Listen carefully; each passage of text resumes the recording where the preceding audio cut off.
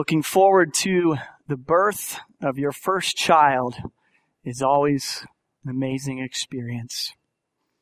And it's fun to watch now on the other side of that, having had 4 children, seeing the new parents and seeing them anticipate and get ready and then as they experience delivery and then bring the child home and everything that changes for them is a neat experience and one to watch. And now it's beautiful to see the baptism as well. The moms, of course, have a mixture of excitement along with a healthy dose of fear and uncertainty of how much pain there is going to be in delivery and also all the changes that they're going through. There are books like What to Expect When You're Expecting. I'm sure the majority of the women, the mothers here have read that or skimmed through it. But if you haven't seen the aisles of bookstores recently, you may not know that there's a lot of books out there for fathers as well. I pulled out a few that I saw on Amazon. Pickles and Ice Cream, A Father's Guide to Pregnancy. Caveman's Guide to Baby's First Year, Early Fatherhood for the Modern Hunter-Gatherer. I wish I'd had that one. That sounds cool. Checklists for the New Dad. The Man's Survival Guide to Pregnancy. Crouching Father, Hidden Toddler. A Zen Guide for New Dads. Not sure about that one. And my favorite is What to Expect When Your Wife is Expanding. Honestly, a book title. I do remember a little bit faintly, 10, 12 years ago, 11 years ago, remembering getting ready for the birth of our first child and reading one of these books. And I remember the quote from the actor Michael J. Fox on the front of the book. It said, finally, apparently all these books weren't available back then, but he said, finally a book that recognizes that the man had something to do with the whole thing. And I read that. I think I was ready.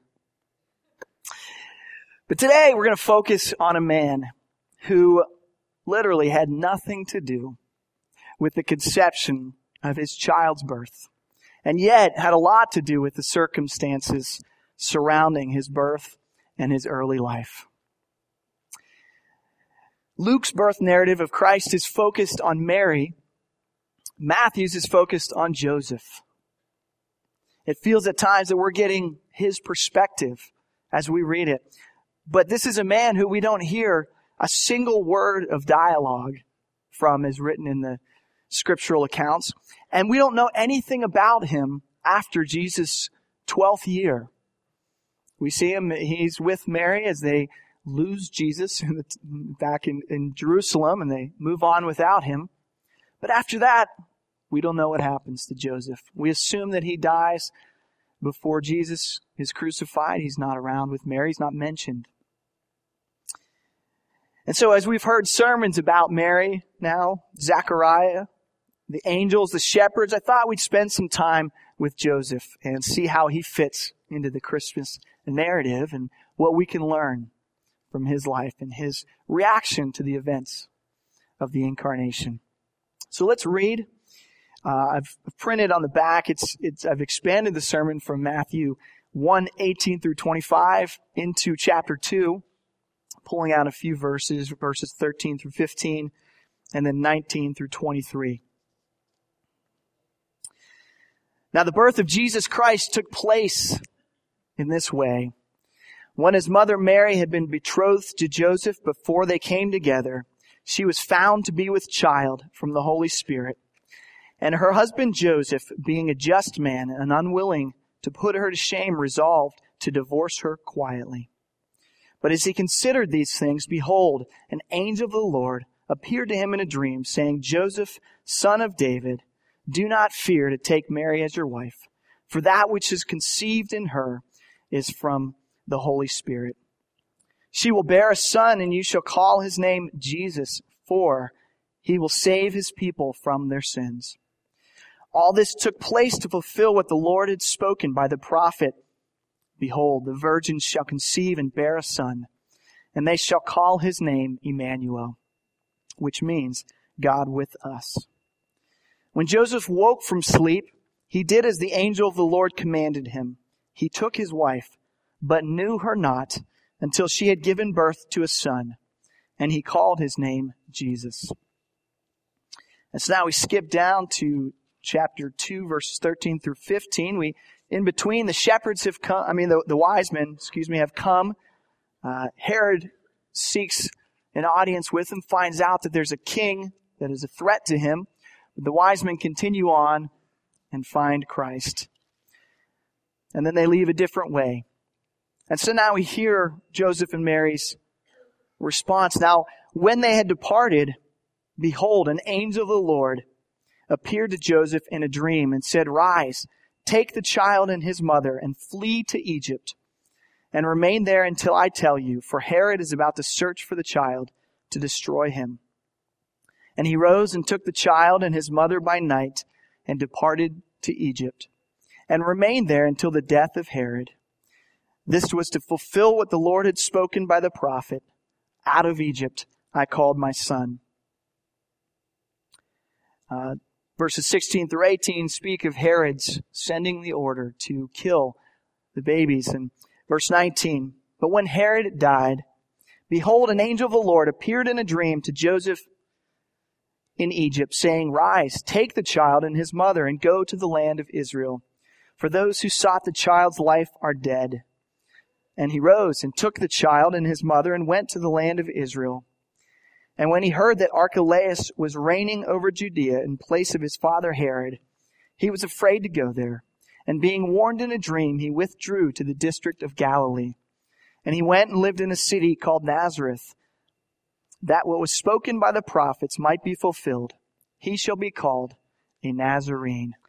Someone coming to this text for the first time might be a little confused by the wording. If you noticed in verse 19, Matthew calls Joseph her husband, Mary's husband. Okay, but then verse 20, the angel tells him not to be afraid to take Mary as his wife. So which is it? Are they married or are they not? Has Matthew made a mistake here? Well, we have to understand the way that Jewish marriages worked at the time. And it was a 3-step process. The first step was engagement. That had nothing to do with a young man getting down on one knee and offering up a ring. The engagement was the two families agreeing to their children being united, formed together. And that usually happened when they were children, when they were young. The arranged marriage. The second step was the betrothal. That was a year-long period of time where the couple lived apart, had no sexual relations, but it was a legally binding agreement pledged in front of witnesses. A divorce was actually required to not go ahead with the wedding. And so this solves a bit of the confusion of this talk of husband but not yet wife, because we could refer in the betrothal period to husband and wife. But the third step was the marriage itself, and then they were truly, fully husband and wife. So here, when we see Mary and Joseph, they are in the second stage of betrothal. And they're sort of married, but they're not physically intimate. And then we find out that Mary is pregnant. And the community collectively gasps when they find out. But Joseph knows the truth. He has not violated social custom or biblical law by sleeping with Mary. He knows this. And Matthew calls him a just man. And I think we can hear two senses of the word just here. He is just in that he follows the law. And he has a good conscience, but he is also just in the sense of wanting to do what is best. And you hear the kindness implied in that? We know that the Jewish law from Deuteronomy 22, verse 24 said, the penalty for a man sleeping with another's betrothed was that both were stoned if the woman was willing and it was not a rape. The betrothed woman, both she and her lover, would be stoned. Though we're not sure that that occurred too much in Israel at that time, but we certainly know that they brought an adulterous woman in front of Jesus, so it was not unheard of. Joseph could have had Mary disgraced and expelled from the community. We also know Deuteronomy 24:1 called upon a man to divorce his wife if he finds something indecent about her. And so Joseph realized that this was his duty. And yet he was going to do it as compassionately and honorably as he could. In verse 19, the Greek word diagmatizo means to expose or to humiliate in public. And he does not want to do that. So Joseph determines to quietly break things off. The righteous man, he wanted a righteous wife. If she had already been unfaithful before they finalized the marriage, what kind of wife would she be? He didn't plan to adopt this child, and he tried to have his noble name kept away from the whole scandal, but in the most compassionate way. But God, we see so often in the scriptures, but God now intervenes and keeps Joseph from that plan, as just and honorable as it would have been.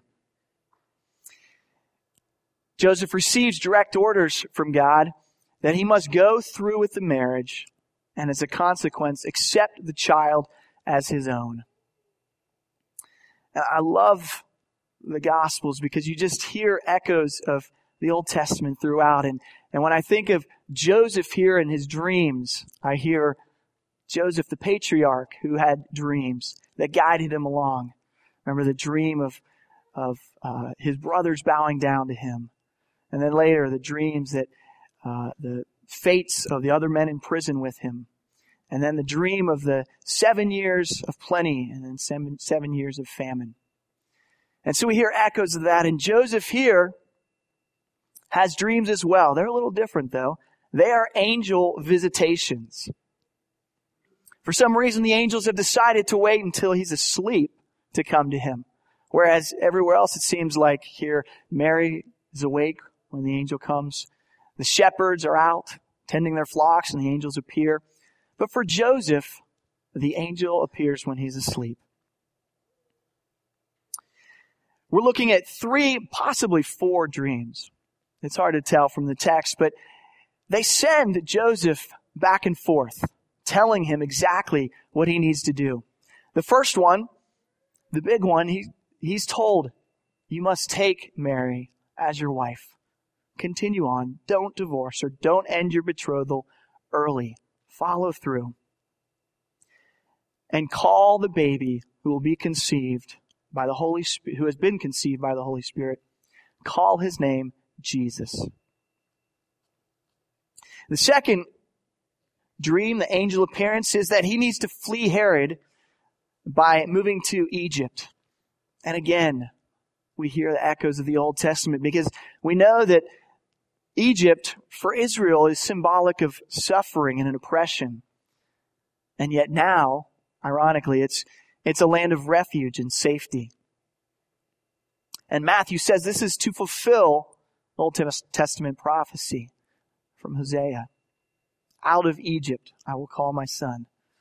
We see Jesus' Genesis and now his Exodus. The third angel visitation is then after Herod's death. The whole family was threatened before that, but now he's dead. The angel says, you can return to the land, to Israel. And then we're not sure if this is the part of that third dream or if there's an extra dream. Joseph's told, well, don't go back exactly where you were headed. you need to avoid Judea. So he goes to Galilee, and they wind up in the city of Nazareth. This must have been very confusing to Joseph. I mean, he's thinking, we are the parents of the Son of God, and he's the one who will save his people from their sins. And we're having all these visits from angels, in the sense that God is watching over this whole thing. He's sovereignly moving things forward. But why is it still so dangerous? Why can God not arrange things so we can just stay at home? Why couldn't God have killed Herod and made everything so much easier? Why do we keep having to have these new dreams moving us around? Have you thought about that? Maybe he's testing Joseph's resolve, his ability to lead this new family, his faith in God's direction. Maybe the fulfillment of prophecy is so important to God that he has arranged each step of Jesus' early life so that it matches up, just as it will throughout his entire life. And have you ever wondered why God involved two people in the virgin birth? I mean, he could have easily used a young girl who was not betrothed or engaged to anyone, so that only one person would have been put in this situation. And that then people wouldn't have to cast their dispersions and their questions on Joseph as well.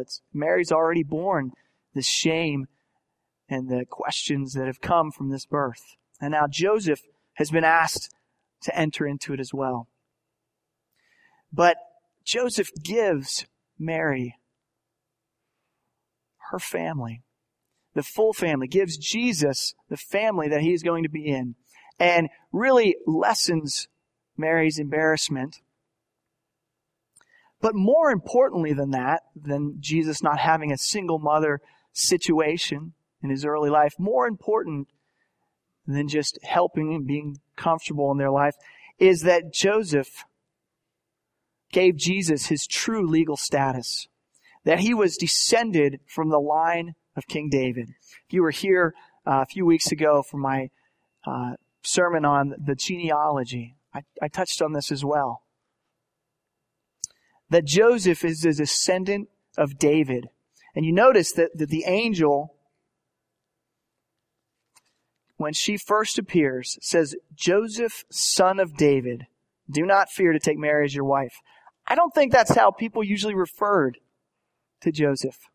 He was a descendant, very far down the line, and I'm sure there were plenty of descendants of David. I don't think they walked around calling each other Simon, son of David, descendant of David.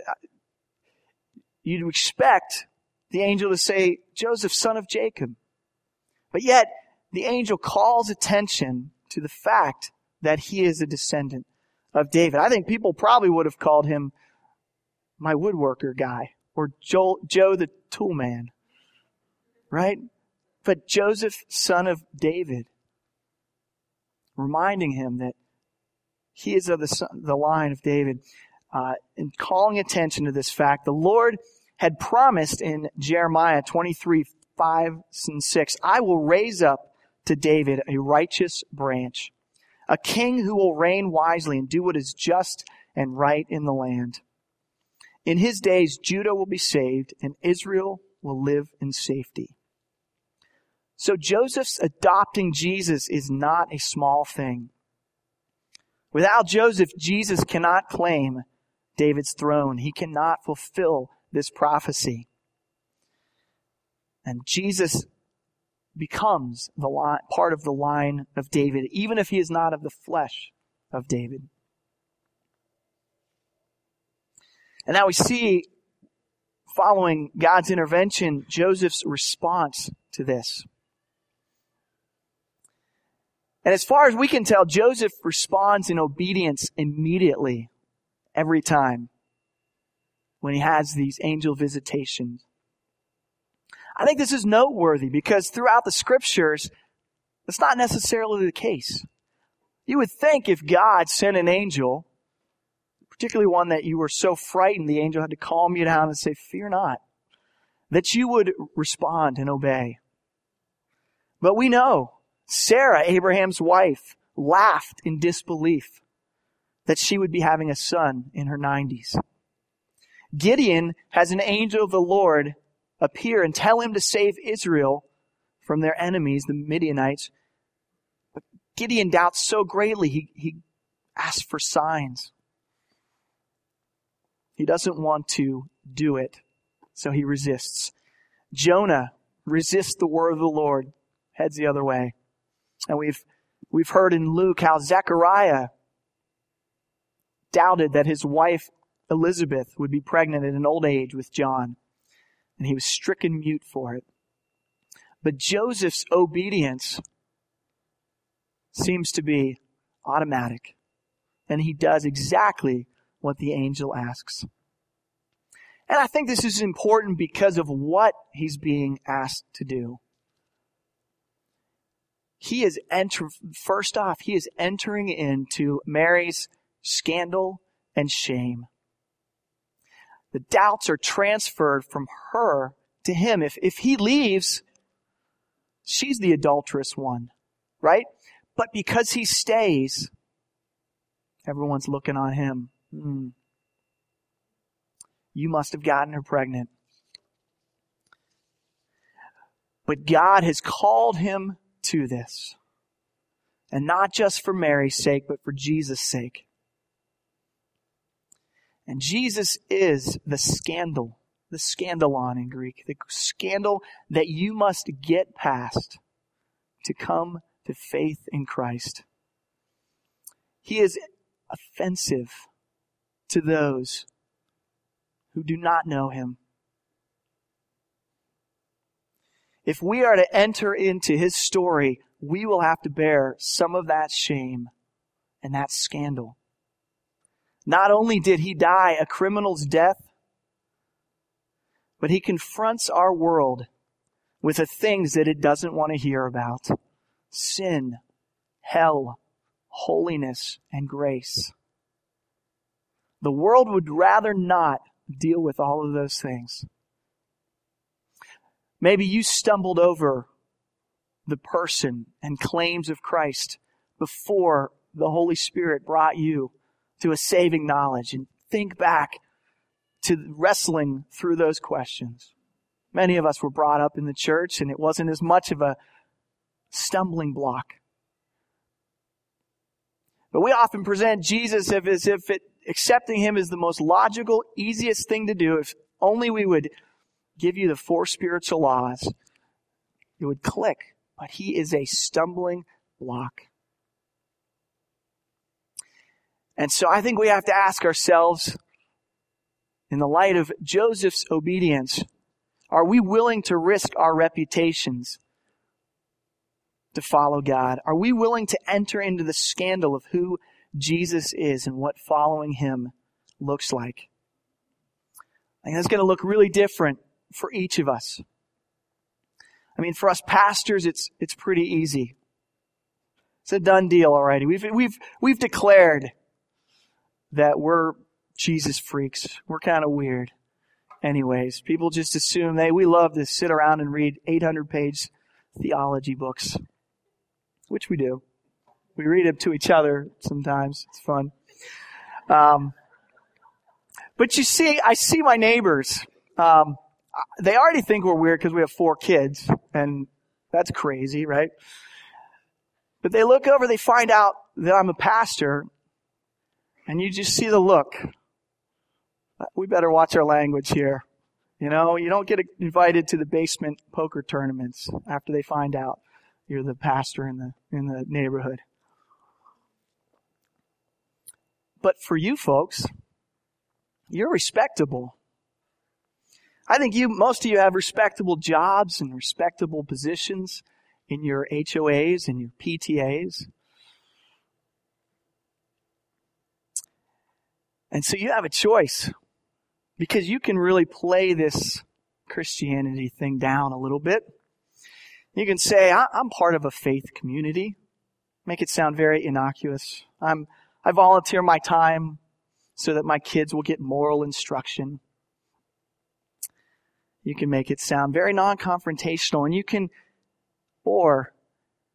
really let the fact that you believe Jesus is the only way, the truth, and the life be known. Now, there are good, sensitive ways to do that. I'm not saying we're looking to offend everyone as thoroughly as we can. But I would say that it's a challenge, knowing that we can be rejected for our faith. And yet people come to Christ when they see the boldness of believers who love Jesus and believe no matter what the consequences. Imagine what people at your work or in your neighborhood would think if they knew that you not only gave 10% of your money to this church, but you've decided to sacrifice all this other stuff for this campaign. They would know you're nuts if you're putting your money where your mouth is. And if they knew the truth of the gospel, the claims of Christ had so changed your life, you might not look so respectable anymore.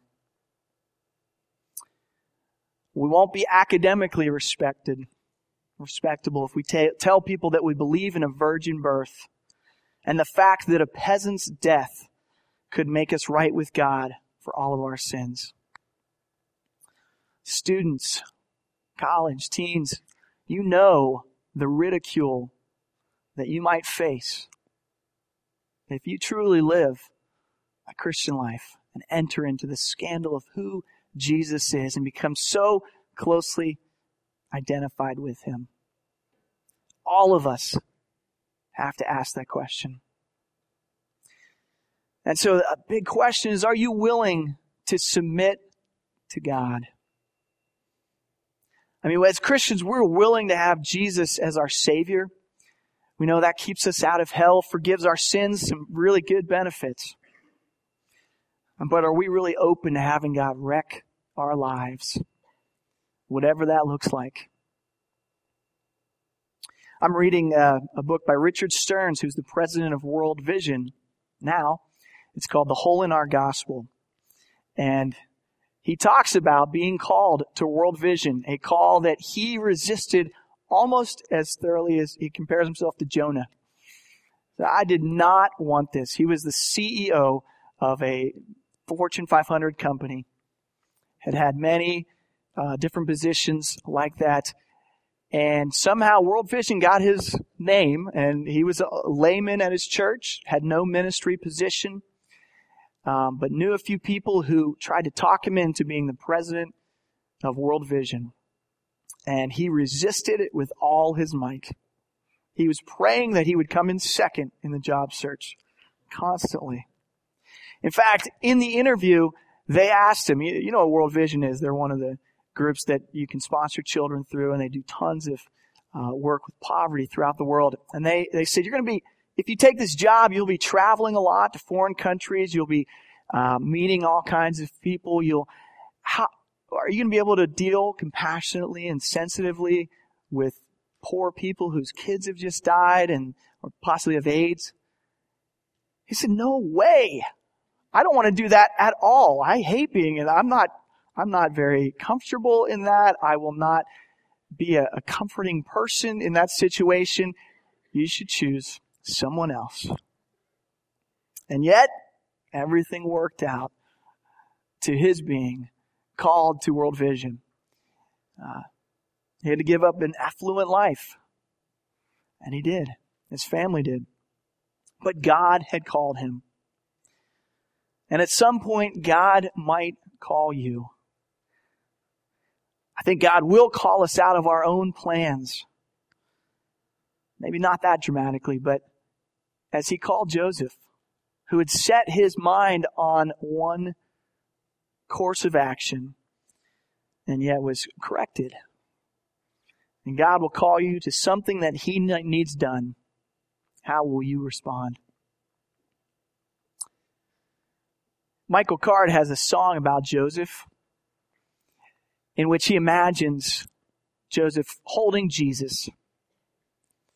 And he asks two simple questions that reveal the irony of this situation. How can a man be father to the Son of God? And then number two, Lord, for all my life I've been a simple carpenter. How can I raise a king? And we see Joseph's, the irony of his situation. I'm the father to the Son of God. Ultimately, he is my father. I'm his father. How can I do this? And we see the paradox of Christ's life. I've taken a lot of this from a professor, Dr. James Anderson. He wrote an article called Christmas Mysteries. And I thought it'd be good to reflect on the paradoxes, the contradictions of Christ's life. The first part is the incarnation of the Son, of God the Son. And he says this, he says, the divine became human, the infinite, omnipotent, omnipresent, so all-knowing, all-present, Son of God took upon himself a human nature, finite, limited in power, limited in knowledge, limited in time and space. We're so used to hearing that the Word of God became flesh and that God became a man that it doesn't amaze us anymore. But it should. And it probably did to Mary and Joseph, though we never hear a word from Joseph about it.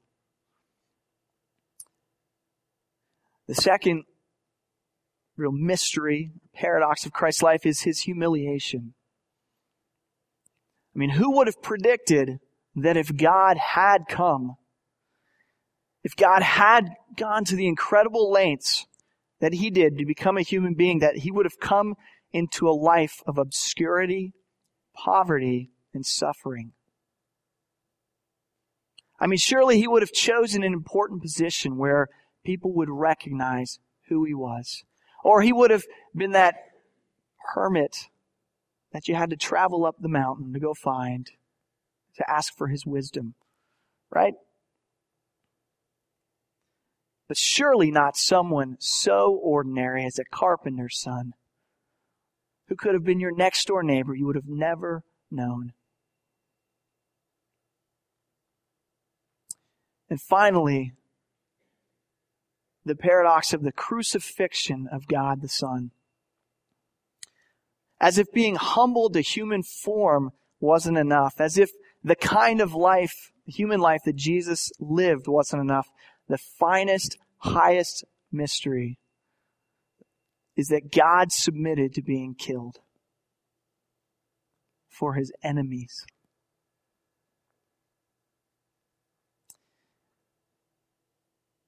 A man with no human father, a king who died a criminal's death, a God who assures us of everlasting life in a world to come, while the world he made is consumed by war and strife. Christianity is a religion of perplexing contradictions. But all those who embrace those contradictions, and all those who want to be obedient to the call of God on their lives, said, Amen. Father God, thank you for the human beings that you placed in the drama of the Incarnation. Thank you that you didn't just bring Jesus in isolation as a fully formed man teaching out in the wilderness somewhere, but that you placed him into a human family. God, thank you that we have the rich detail that we have. from the Gospels. Thank you that Joseph and Mary responded in faith and obedience, and what we can learn from that. Lord, may we respond in obedience to your call on our lives, getting past the scandal and the shame and the difficulties of what you claim, that we are separated from you in our natural state, that our sin has separated us, but that you came to bridge that gap, to die for our sins, and to love us. The world does not believe that message. The world hates that message.